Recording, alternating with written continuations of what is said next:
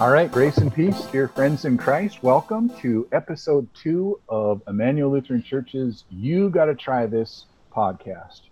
This podcast is a digital ministry of Emmanuel Lutheran Church in Wadena, Minnesota, and is being recorded in October of 2021. And I am Nate Lohr, lead pastor at Emmanuel Lutheran Church. I'm joined by Megan Clapp, the associate pastor at Emmanuel Lutheran Church. Hello, Megan. How are you doing today? Hi, Nate. I'm hanging in there. Good. Well, some days that's the best we can do. Yeah. So I'm excited about the conversation today. If you don't mind, Megan, for anybody new to the podcast, would you just take a minute to say to our listeners and viewers what our overall goal is for this podcast, and say something about our focus today, if you would, please. Yeah, absolutely. So we are using this podcast as an extension of our time together on Wednesday evenings and Sunday mornings as a way to connect church and home together. So whatever your household looks like, however you join us for worship, this is another opportunity to bring some of that into the rest of the week. And so last month in September, we talked together about mealtime faith practices, particularly around the physical act of sitting at your table and sharing conversation and connection. And we're going to continue that idea of mealtime and that topic of mealtime, but we're going to expand our focus a bit, moving out from our own dinner tables or mealtime tables into the community and how we can be part of some of those practices in our community. Yeah, great. So, yeah, I think above all, we want people to understand their faith as a practice, right? It's like, just give this stuff a try. Try something new. Take a bold new step, whether that's as an individual or a family, whatever the size of your household, whatever it looks like. Try something new. Give it a whirl. Give it a try. So Emmanuel is very connected to a lot of feeding ministries, and boy, we've got some good conversations coming up in our episode. You've got a conversation coming up with one of the missionaries we support in Southeast Asia, Chandran Paul Martin. You want to give folks a little preview about what you'll be talking about with him later on the podcast? So Chandran Paul Martin and I got to talk a little bit about his work in Southeast Asia, particularly around the COVID response that they've been able to do, and how that goes hand in hand with the work that they do with World Hunger and the localized hunger needs in their area. So it's a really great conversation. I'm glad we could connect. Yeah, so we can look forward to that. And then in the third segment of our podcast, I am going to be talking with Peggy Larson, who's a champion volunteer here at Emmanuel, a former staff member as well, but she's involved in a couple of feeding ministries, the community dinner and a frozen meal distribution that happens here in our parking lot every month. So that'll be a great conversation too. But I thought, before we got into some of the nuts and bolts of how people could try getting involved in a feeding ministry, that it'd be important for us just to, I think, even just briefly talk about kind of a theological basis or a biblical basis on why these issues are so important. Why is it so important that we take hunger and poverty seriously? And I think a good place for us to center ourselves maybe is just in thinking through some key verses from Scripture that might just kind of get us into that God talk. When you think about, let's put our focus on the Old Testament, because throughout our scriptural tradition, God speaks about hunger and poverty. Were there some key scriptural passages you thought about, Megan, that really focus us in on the importance of paying attention to our neighbors around issues of hunger and poverty? There's quite a few that came to mind, but two that really help me remember God's providence, the way God provides. One is when the prophet goes to the widow in Zarephath, and she says, "We have no food, and I'm going to make these cakes, and then I'm going to lay down and die because that's all we have left to make." And God's prophet comes to her and says, "Well, make a cake for me too, and God will provide." It was part of his mission. And so she does what the prophet asks. And then the oil and the flour do not go empty. There is enough, and they live. And the prophet is able to go on and fulfill his mission. And I'm saying the prophet because I can't remember if it's Elijah or Elisha. But one of those two famous E-named prophets reminds the woman of the way God provides. Right. Yeah, and that's a great story about where we often find God and God's provision and providence in our most vulnerable moments. So even when we feel like we have nothing to share, we do, and God provides. I like that verse. I was drawn to think about the commandments. Ooh, yeah. And so thinking about Exodus 20 and then the re-giving of those commands before entering the promised land in Deuteronomy 5. And in particular, of course, the first commandment is very much so connected what you were just talking about, that provision, understanding that God is, that we're to serve no other gods, and that focus on how we can often get drawn into money and possessions and all those things as if they were the be all and end all, but leaning on that. But I'm particularly thinking about other commandments, like, and the way Luther explains them, the fifth commandment about killing, and the seventh commandment about stealing, and the ninth and 10th commandments about coveting, and how of course they encourage us to place great value on our neighbor's life and property and income and means of making a living, and their relationships with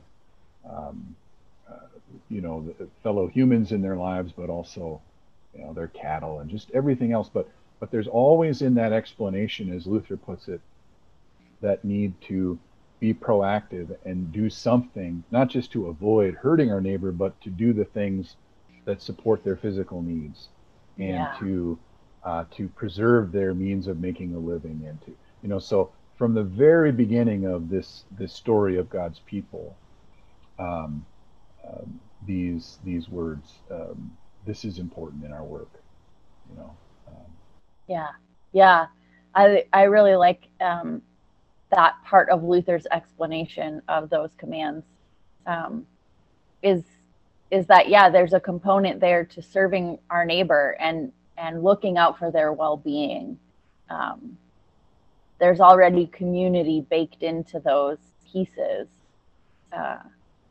It's not just about us and God. There's both. It's right, the up and down and the side to side that moves us in that cruciform life.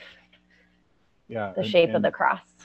That drew me into thinking too, very early on in this story, in the book of Genesis, when Cain kills his brother Abel, and then is confronted about Abel's absence, and he asks this very poignant question: "Am I my brother's keeper?" And if you were wondering the answer to that, just keep reading in your Bibles, because God says, by the way, yes. This is a really strong tradition,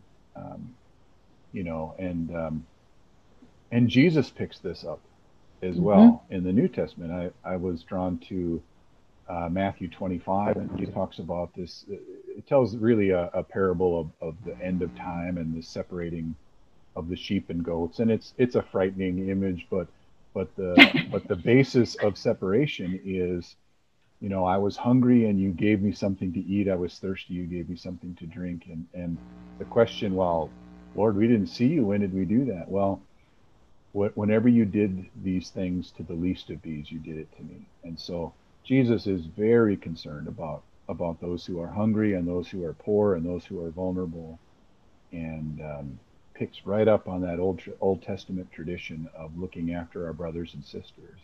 So. Yeah, I picked that one out too. It's a pretty famous one when we talk about serving our neighbor, I think. But the part that really strikes me is that in that image of, who's in and who's out, which again, like you said, is frightening and challenging. Both groups, when they're responding to Jesus, ask, "When did we see you?" The ones who were doing that work because it was flowing out of them, and the ones who hadn't done that work and were like, "But we didn't see you," right? So both are asking when. Right. Yeah. When we didn't see it when we were, supposedly helping you. We didn't see you when we were ignoring you. Right. But that word again, Christ is found in the neighbor, and that's a wonderful image. Okay. It's a great thing to think about. I think maybe, and we could share 50 great stories from Scripture that center us for sure. But I think one of the places where I think we're going to come again and again is that hunger and poverty is it's part of this broken and sinful world, and there may be all kinds of causes we could point to in that and say, oh, there's calamity that happens within households. There's calamity that happens within communities. And I think God seems to know this, right? But is more concerned with the response, the so what. And it's a community response. I mean, we take responsibility for our own sins and our own shortcomings, but this is a communal issue.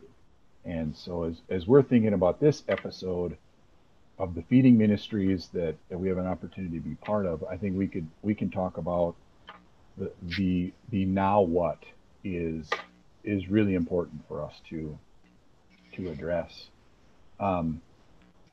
So maybe we can shift into thinking about some ways, as you think about ways that people could address, practical kind of everyday ways that people can address hunger and poverty in meaningful ways. Yeah. So one of the easiest ways, I think we've all probably grown up with it, is donating to our local food shelf here in Wadena, but not just the things that your family doesn't want to eat that you bought at the grocery store, like a can of garbanzo beans and hearts of palm, or, the random things you pull out of your pantry, but some intentional donations. So peanut butter, or the dry ingredients for cake, a birthday cake, or cookie mixes, right? Because when we think about, the dignity and respect of all people, it doesn't mean that people who need some extra assistance with food should only have to eat the stuff we don't want. They can also celebrate with cake and cookies and macaroni and cheese and all those things. Another great opportunity is in our local schools, Backpacks for Kids. Backpacks for Kids is a partnership we have with the United Way here in Wadena County, and we pack 91 bags a week to distribute in our elementary school and in our middle school and high school. And these bags go to families that are identified by the school social workers in need of a boost over the weekend. So we give 2 breakfasts, 2 lunches, and snacks to provide nutrition for that individual a student over the weekend when there isn't school, where they would normally be relying on school lunch and school breakfast for a lot of their nutritional needs. And Wadena County, if you didn't know, has a really significantly high rate of students on the free and reduced lunch program, and which tells us that there's a significant need in the community for help in this area of hunger, especially because families are really relying on school to provide 2 meals a day, really, for their kids that they wouldn't otherwise be able to have. Yeah, so those are some great ways to get involved, and that Backpacks program is an extraordinary project, and we're very grateful. It takes a lot of hands to make happen, and the way that the school works so hard to help identify those households in need and provide the access that's needed in order to do that discreetly and well. It's a great project.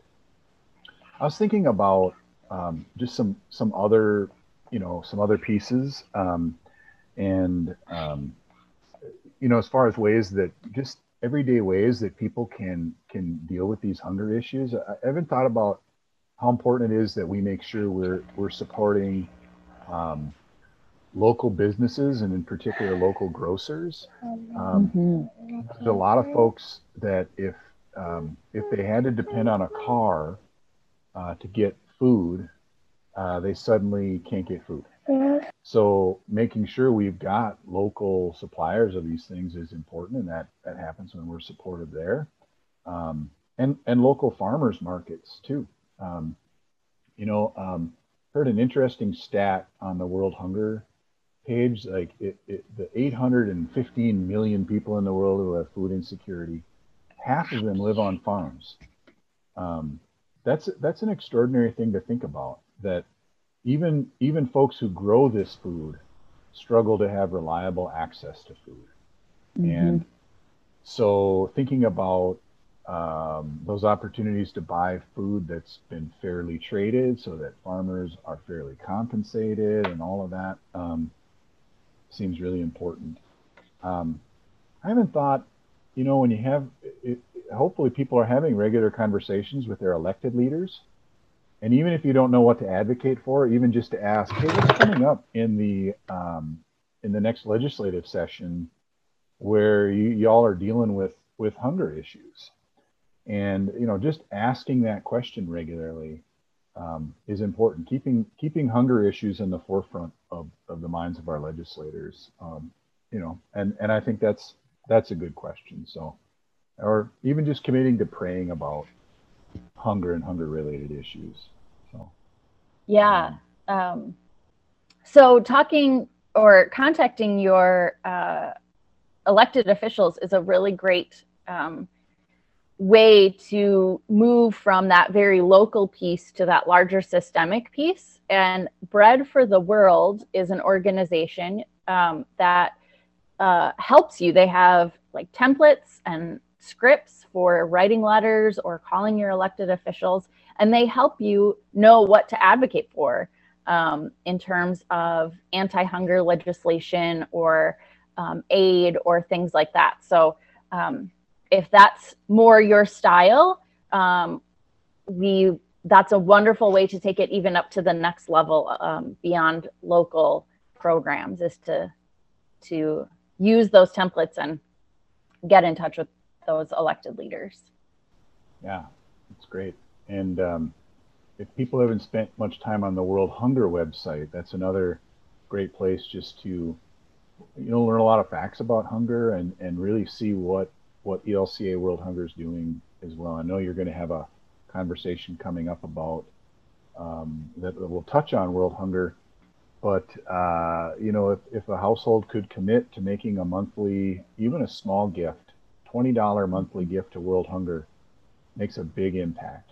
They're doing a lot of things, not just handing out food, but providing sustainable solutions to hunger, and not just in other countries, though that work is great and tremendous around the globe, but there's World Hunger sponsored programs right here in the United States as well. So, yeah, Pastor Chandran and I talked about resilient communities, and so those sustainable things are wonderful ways to support those sustainable community building efforts. I also think of the Good Gifts program that comes out around Christmas time, but is available anytime during the year, to donate and give a gift that goes to building sustainable and resilient communities around food and other efforts as well, but definitely a large focus on hunger there. Right. Like, and so people unfamiliar, that's like a lot of that is gifts that lead to livestock, sheep, cows, chicks, that kind of adding to farming. We talked about all those farmers who are raising these crops that are a big deal in the global economy, but they're hungry.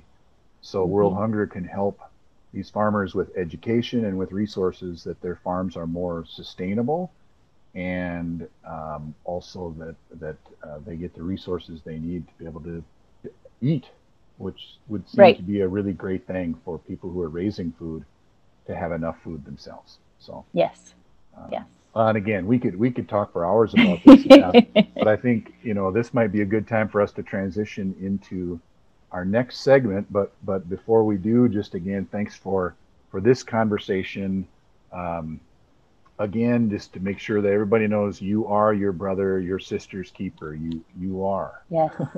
Yes. And there's things you can do. There's a lot that might feel like it's beyond your control, but you can pick one, even just one thing that you're going to do differently in the next month to deal purposely with hunger and poverty issues, and God will bless that. So, what are we talking about next month? Next month we are dedicating our whole podcast to talking about the Giving Tree, the service project that we do together as a congregation and a community, leading up to Christmas. Again, caring for our neighbors in some really tangible ways. Great. That's a long-standing ministry at Emmanuel, and so that'll be a good conversation. So, but again, we got a couple segments to get to. So you've got this conversation coming up with Chandran Paul Martin, and then I'll have a conversation with Peggy Larson. But we'll get into that conversation between Pastor Megan and Chandran Paul Martin coming up next. So we'll just jump in here with our segment. So thank you so much for joining us today. Why don't you tell us a little bit about yourself, what you do, and where you're serving right now? Okay. Reverend Chandran Paul Martin, an ordained pastor of the Tamil Evangelical Lutheran Church in India, currently serving as the regional representative for South Asia for Diaconia, disaster relief, and mission relationships. I am normally stationed in Chennai, India, but now I'm traveling, visiting my family in Geneva. So I'm addressing you not very far away. Yeah, a little closer than in. A little closer. Yeah. And now at Emmanuel, we've had a partnership with you for how long? The last 10 years, maybe. Because I have been with the ELCA for 10 years, and you have supported me right through. And I'm very grateful for the prayers and the support. Oh, we are so thankful for the work you're doing, and that we can be part of it through our support. So we're talking on our podcast this month about hunger, and wondering if you could tell us a little bit about how you work with the Lutheran hunger relief. I'm sorry, that's not the correct phrase. You'll have to correct me on that. And the work that you do there in Chennai. Sure. Located in Chennai, I serve South Asia. Oh, sure. I'm sorry. Yeah. Currently, we are a restructured global mission. It's no more global mission. And it's service and justice home area. And within the theme, we have a theological adage which says, I quote, activate each of us so more people know about Jesus and discover community, justice, and love. So the World Hunger is all about accompanying people, communities, and building resilient communities. So with this motto in mind, we work in many parts of the world, and in South Asia, my particular work takes me to South Asia. And the other interesting part of my work is that I'm working in countries with different religion majority people, Islam, Buddhism, Hinduism. So I get to meet many kinds of people in my work. Yeah, that's a beautiful vision to build resilient community in the work. So what are the kinds of things that you've been able to do to build that resilient community? Excellent. Thank you for that question. Let me dwell on the present while we look at how you in the United States and all of us in South Asia are coping with the pandemic, so that my examples are more real and even timed well for our podcast today. COVID hit us, and this is one of the very few disasters, probably in the memory of humankind, that affected us all. Normally, I would serve with the earthquake in Nepal, which we worked, or the tsunami of South Asia. It's so localized, but this was across the board. So while we were also responding to challenges within the United States, here we have done very well in other parts of the world.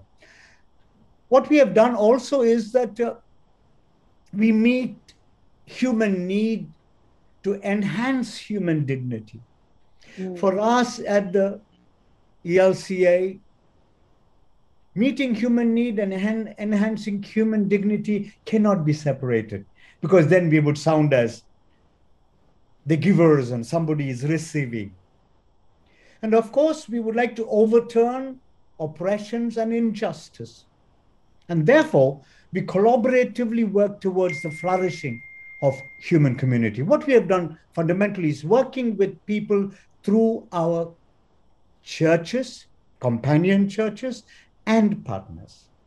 So initially, we have responded within my region. COVID hit. The first impact was on the poor because of the lockdowns. Because of the lockdown and COVID exacerbated poverty and hunger. So what we did, we got on to our first response of addressing these two needs. So through our partners, we did a lot of engaged in food distribution, dry rations, ensuring that communities in rural areas and other areas far-flung from cities had something to nourish themselves. Secondly, we also worked in providing health-related issues. For example, doing a campaign on what is COVID, how to protect yourself, the COVID protocol behavior. Of course, in countries like India with 1.37 billion people, physical distancing can be a big challenge. Yes. Nevertheless, we worked with many vulnerable communities, women, children, people with disabilities. So we were down with our companions serving communities who are vulnerable at the lockdown. And then, of course, some of our companions had hospitals. So we served the hospitals. We linked up with the hospitals. When the second wave hit us, we realized that it was different from the first one. So there we served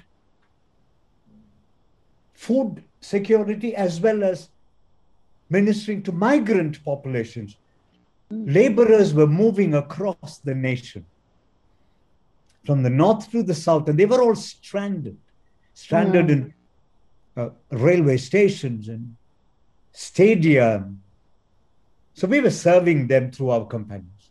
And in the second, we realized we could engage with health-related issues. So we are working with hospitals. We set up in Padar Hospital in Madhya Pradesh, we set up a special ward just with ventilators, etc., to build the capacities of the hospitals in order to serve better. And now we are currently even setting up a whole ward. You know, oxygen became a big issue in the second wave. Yeah. Many thousands died because of the lack of oxygen.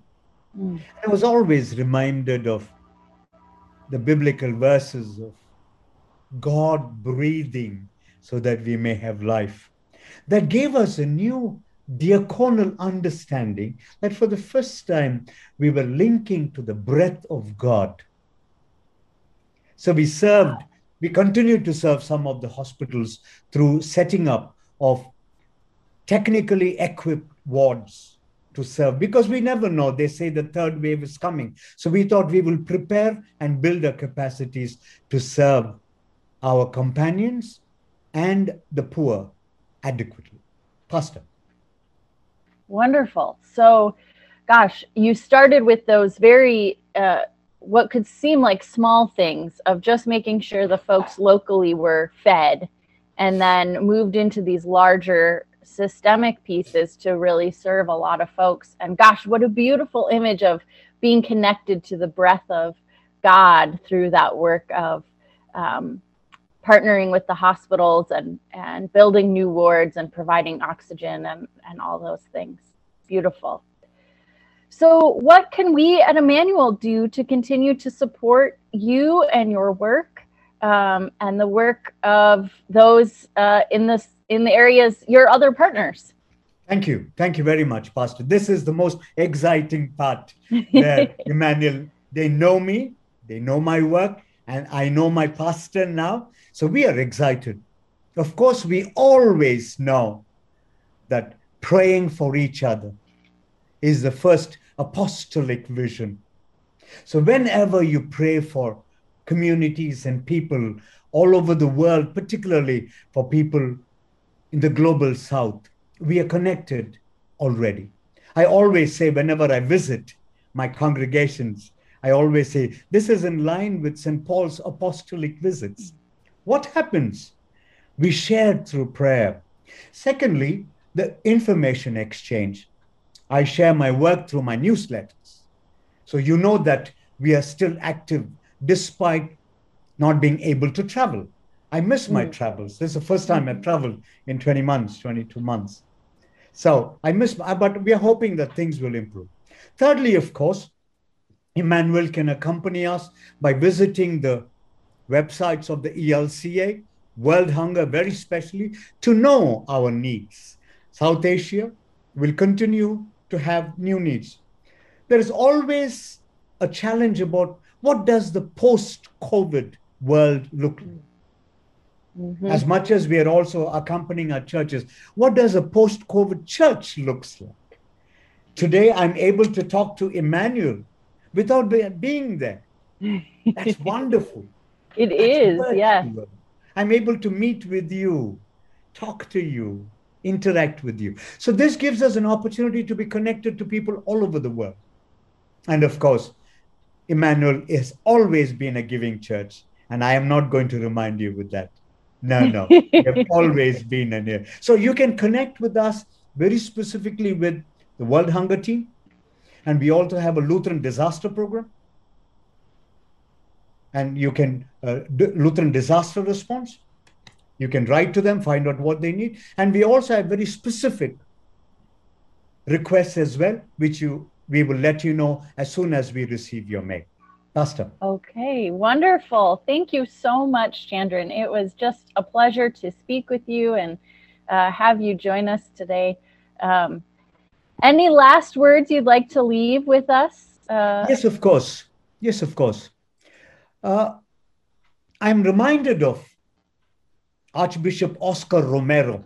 I'm sure you know He Yes. said, I quote, many people would like the poor to keep on saying that it is God's will for them to live that way.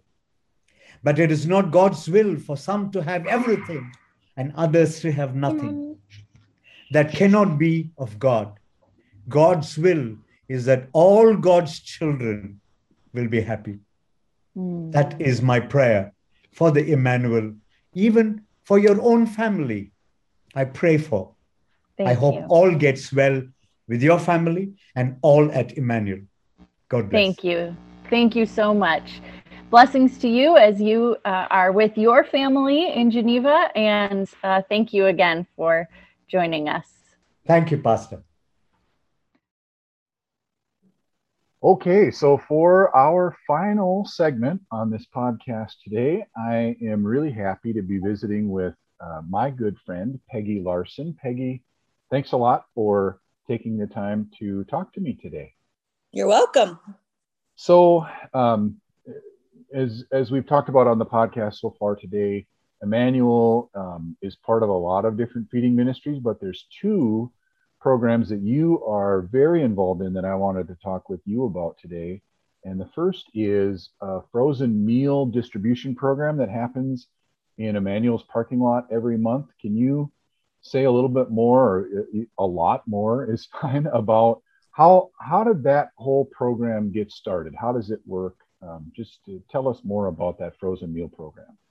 So because of the pandemic, Catholic Charities was rewarded some funding to help with food supplies for people.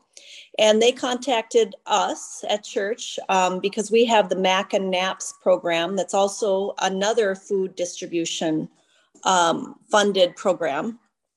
And they wanted to pair with us along with that program on the same day to distribute frozen meals to whomever wanted them, as long as, and the only stipulation was the person had to be 60 years or older. So it wasn't income-based or anything. So we agreed to do that. And in our parking lot, they come and bring a big, huge truck with frozen meals. And we've increased from about, we started at about 1,400 frozen meals once a month that we distribute in a 2-hour period, to now up to about 2,400 meals once a month in a 2-hour period. It's a drive-through opportunity, so people don't have to leave their car. At this point, they are only giving you about 15 to 20 meals a month. It started out at 30, but there was such a high demand that they had to cut the amount down to increase the timeline on when they can, how long they can serve these meals. Wow. So huge demand for that kind of thing, and the convenience of it, of being able to drive through, has been a really good fit. And so that's great. So do you remember what month that first distribution was? Was it December, January? I don't remember, but it goes back to the winter time, doesn't it? It was. I'm thinking it was like actually February or March, I believe, that we started it. And we're hoping to continue it through the end of this year, depending upon the fundings that they get. With the pandemic again increasing at this point, we're hopeful that they will get more funding to keep this program going. And they also invite individual donors to that program, right? That they do, yes. You can always send donations to Catholic Charities. We're not allowed to take any donations personally as people are driving through. Right. But yeah, you can definitely donate, and they appreciate that very much. Yeah, it's I think if folks wanted to do that, they can get in touch with our church office at Emmanuel, and we'd be happy to share the contact information. It's right on the flyer. How people can make a gift to this program and keep it going. But that's exciting to hear. The hope is that it can carry on through the calendar year, and then kind of, if as funding, if new grant comes in, or if there's other funding available, they can keep that program going. So right. Well, and the nice thing is that everybody registers only one time for this, and then they're registered for the remaining time that this is available. But they can also, if they can't be in Wadena, they can go to other drop sites at any point that are open, that they're near, and get their monthly supply of food. And so it's not just limited to, you have to be here in Wadena to get your meals. Sure. The Catholic Charities is working really throughout the region, maybe even the whole state and beyond, with very similar programs. And, again, they latched on to our site mainly because of that connection with another food distribution program that was happening here. And it just made a lot of sense. So what about, so certainly if people want to make a financial gift to this ministry, that's we can help them do that. Are there other ways that if a person was like, I like that ministry, I would like to find a way to get involved? How else could people help with that? So you can contact the church office or myself. And so once a month, it takes about 4 volunteers every time we distribute. But I'm more than willing to plug you in to help distribute those meals. Direct traffic is another area which is needed in our parking lot. So yeah, there are ways that you could volunteer with the distribution if you wanted to. Sure. And so this particular program happens on the first Thursday of the month. There's a little bit of a disclaimer on that. It's got to follow a Tuesday in the month. Right. The Tuesday has to be in the month before the Thursday, which is interesting, but that's how the Mac and Naps program works also. Right. Yeah. And that has to do with when they take delivery of their resources. So correct. The earliest it could ever be would be the 3rd of the month, right. So people can understand that, but it's, and that the volunteering would be somewhere around the noon to 2 o'clock time frame, or right. It's about it's about 2 hours that we are there. We're only supposed to be serving from 1 to 2, but there's such a huge need that we actually open up a little bit after noon and distribute. So a monthly program that people can be part of, and clearly demonstrating that there's a big demand. I think there's a lot of reasons why seniors might be dealing with food insecurity issues. Some of it may have to do with living alone. Some of it may have to do with being on a low fixed income. But and some of it just may be getting access to good and reliable food. So having those frozen meals, and I understand these are really good and nutritious meals. And it makes a big difference in their long-term health if they're right. fed and nourished well. So. Well, and honestly, I've heard very few complaints about the meals. It may be a vegetable that they don't like, or something minimal. But there's a lot of people that use this also because they're not home until later in the evening. They're going through some health issues, maybe cancer treatments, and they don't have the energy to make a meal. So there's multiple reasons why people are using this program. Yeah, that you make a really good point there, Peggy, that people who are over 60 can be dealing with, some of them may be dealing with aging parents and have them on the run all day, or people, anyway, there's all kinds of reasons why having 10 to 20 of these meals in your freezer makes a difference between having a good nutritious meal that day and not. Right. And that makes a big impact in your health, and it ripples out, and this program helps things ripple to the good. And so it's an exciting ministry that I suppose I'd just say Emmanuel kind of lucked into being part of this, but it's great. Appreciate how you've stepped up to be part of that. So that's one of the feeding ministries that you have a big part in. The other is the community dinner Mm-hmm. And I'd like a little history lesson on that too. A reminder of how that ministry got started in our community and what that's all about. So in 2014, a fellow community member, Sarah Yetter, had this brainchild, I guess, of an idea to bring all the area churches together to work to provide a hot meal once a month at the end of the month. That's very important that it was at the end of the month because of food insecurities that happen at the end of the month. That we could provide that and still promote fellowship amongst people from all walks of life. There were no barriers that would be limiting people from joining in on this experience. And so December of 2014 was our first meal that we did. We served a little over 200 people at that time. Every month, a new church or churches, depending upon their size of church, will provide the meal for that month. Right now we have, I think, 8 or 9 churches that are participating in this program. But we've increased from around 200 people coming to the meal each month to now about 450 people coming to the meal each month. Wow.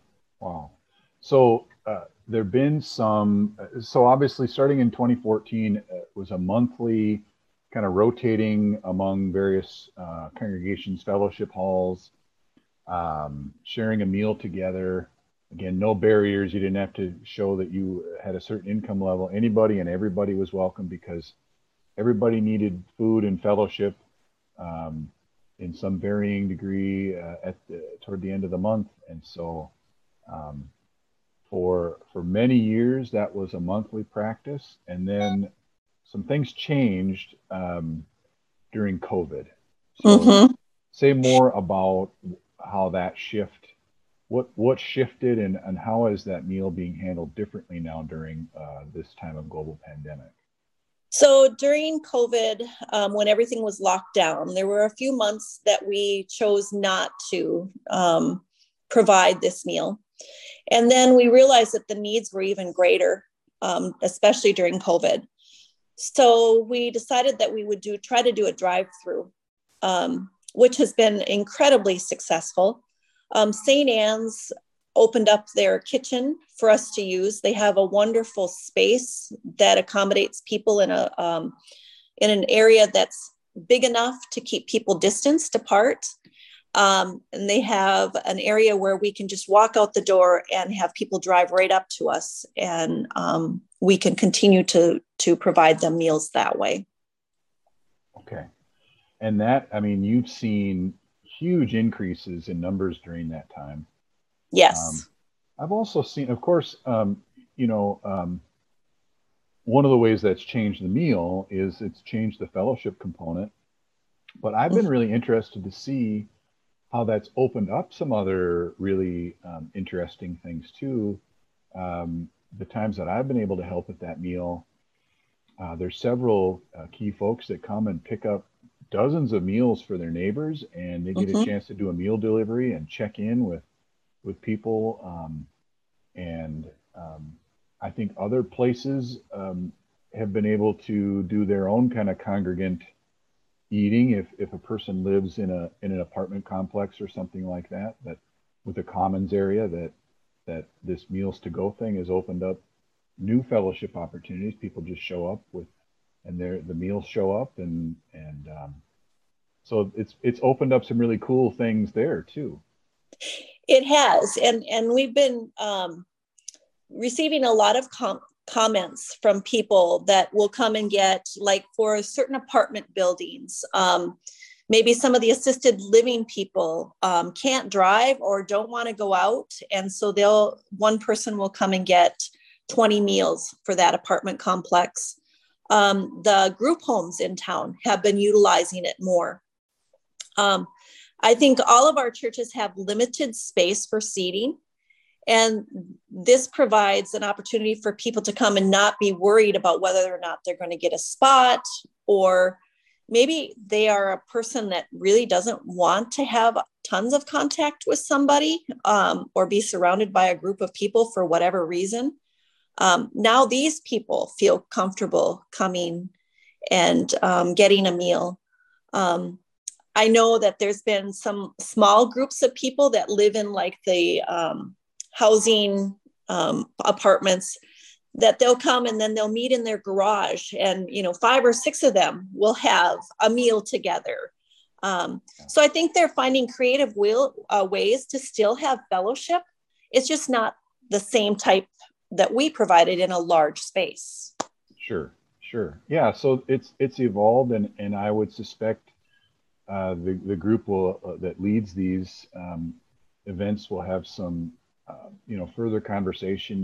When might we go back to congregant eating again? But what we don't want to lose what we got going now, and of course you've got a lot of folks who are wanting to access these meals, and so you have a very limited number of spaces in town that could accommodate 400 to 500 people. So Correct. It's a fun problem to have. Clearly, this is a ministry that is effective and doing good. So how can people get involved in this ministry? What are some ways that they can take part in that? Well, one of the ways is financial support. We are finding right now that because of the increased numbers and the cost of supplies, as well as not only food supplies, but distribution supplies, like the little containers, they have gone up so much that the grants and things that we receive, it's becoming more challenging to fulfill our needs just with those grants. So for instance, a lot of times, many of the churches use Thrivent Financial, and they will get a $250 gift card during their month to help cut cost. St. Anne's has a grant called the Rice Bowl that churches can use up to about $200 a month for the community dinner. But we're finding now our costs are up to about between $600 and $700 a month to provide the food, just the food alone. I know the packaging right now, I was talking to the financial secretary, and she said that from the time we started the food distribution in early January of last year till now, the packaging went up 20 some cents a piece for the containers. So we're looking at 55 cents per to-go container now, which when you're doing, 450 meals, that's a lot of money just in distribution costs. Right. So that's one way, the financial part. Yeah. So just to kind of recap that, I know Emmanuel has a temporary restricted fund. So if we've got, Emmanuel members who are listening or whatever, you can make gifts to our congregation about that. But anybody who's a Thrivent member has access to those Thrivent grants. You can write a Thrivent grant for a community dinner, and then so money's a big deal, and there's lots of costs. That's still an incredibly efficient way of feeding a lot of people. $600 or $700. There's some creative and resourceful people cooking those meals, yourself included, who are really stretching those dollars. Yes, we try to keep it to about $1.25 per meal is what we try to do. So, and we've been very fortunate. We've been able to work with some area businesses that have been willing to donate some of the food product to us or gift cards, which really helps a lot to defer cost. Sure. Yeah. So if anybody listening has a connection to a large grocery distributor that'd like to get on board with this, we're all ears on that too. How about time? People want to volunteer. Again, this is a monthly project. What are the ways they can help with that? The time frames for that? Well, a lot of times it's usually the day before and the day of the meal at the end of the month. I'm always willing to take down names if you're willing to help other churches prepare. I know I usually go into, I've been to almost every one now since we started the drive-through and working, and it's just such a wonderful experience. But the day before, we're usually preparing the food at St. Anne's, and then the day of, it may mean coming in for a couple of hours in the morning to help start getting everything warmed up again. Or in the evening, it's about a 2.5 hour period of serving the meal to people, which is, it's a fun time, and it's easy to do. And so, yeah, those are ways. So you can always contact the church or myself and let me know that if you're interested, and we'll plug you in. Yeah, and I suspect, there's people listening or watching who are part of other congregations.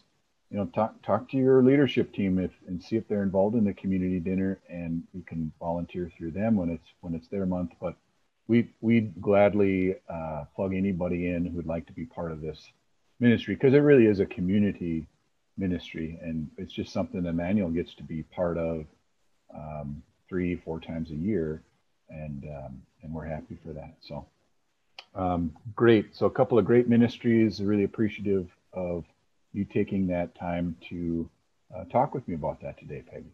Mm-hmm. And there's one other thing, Nate, I wanted to mention, that due to our churches becoming smaller and they're aging in population, we are starting to see some churches not able to participate on the same level that they were before. So really across the board, if anybody can volunteer so that we can keep this ministry going as an ecumenical partnership, it would be wonderful. Right. Yeah, it is important that we continue to have broad participation, so that it remains an ecumenical project here in our community. That was an important part of that early vision. Right. And it'd be wonderful to see it continue. Yeah, great. Well, thanks again for the time today, Peggy. Yep. Thanks, Nate. And thank you, listeners, for joining us for this podcast episode. We hope that you will find a way to get involved in addressing issues of hunger and poverty, and that involvement will be a blessing, not only to you, but to your neighbors near and far. Again, this podcast is a digital ministry of Emmanuel Lutheran Church in Wadena, Minnesota. But you can join us for worship on Sunday mornings at 8:30. You can join us in our sanctuary or on Facebook. Again, that service is at 8:30. You could listen to our service and participate in worship with us on the radio, KWAD. If you're local to Wadena, that broadcast comes out at 9:30 in the morning on Sundays. And you can join us at 10 o'clock for a sanctuary service as well.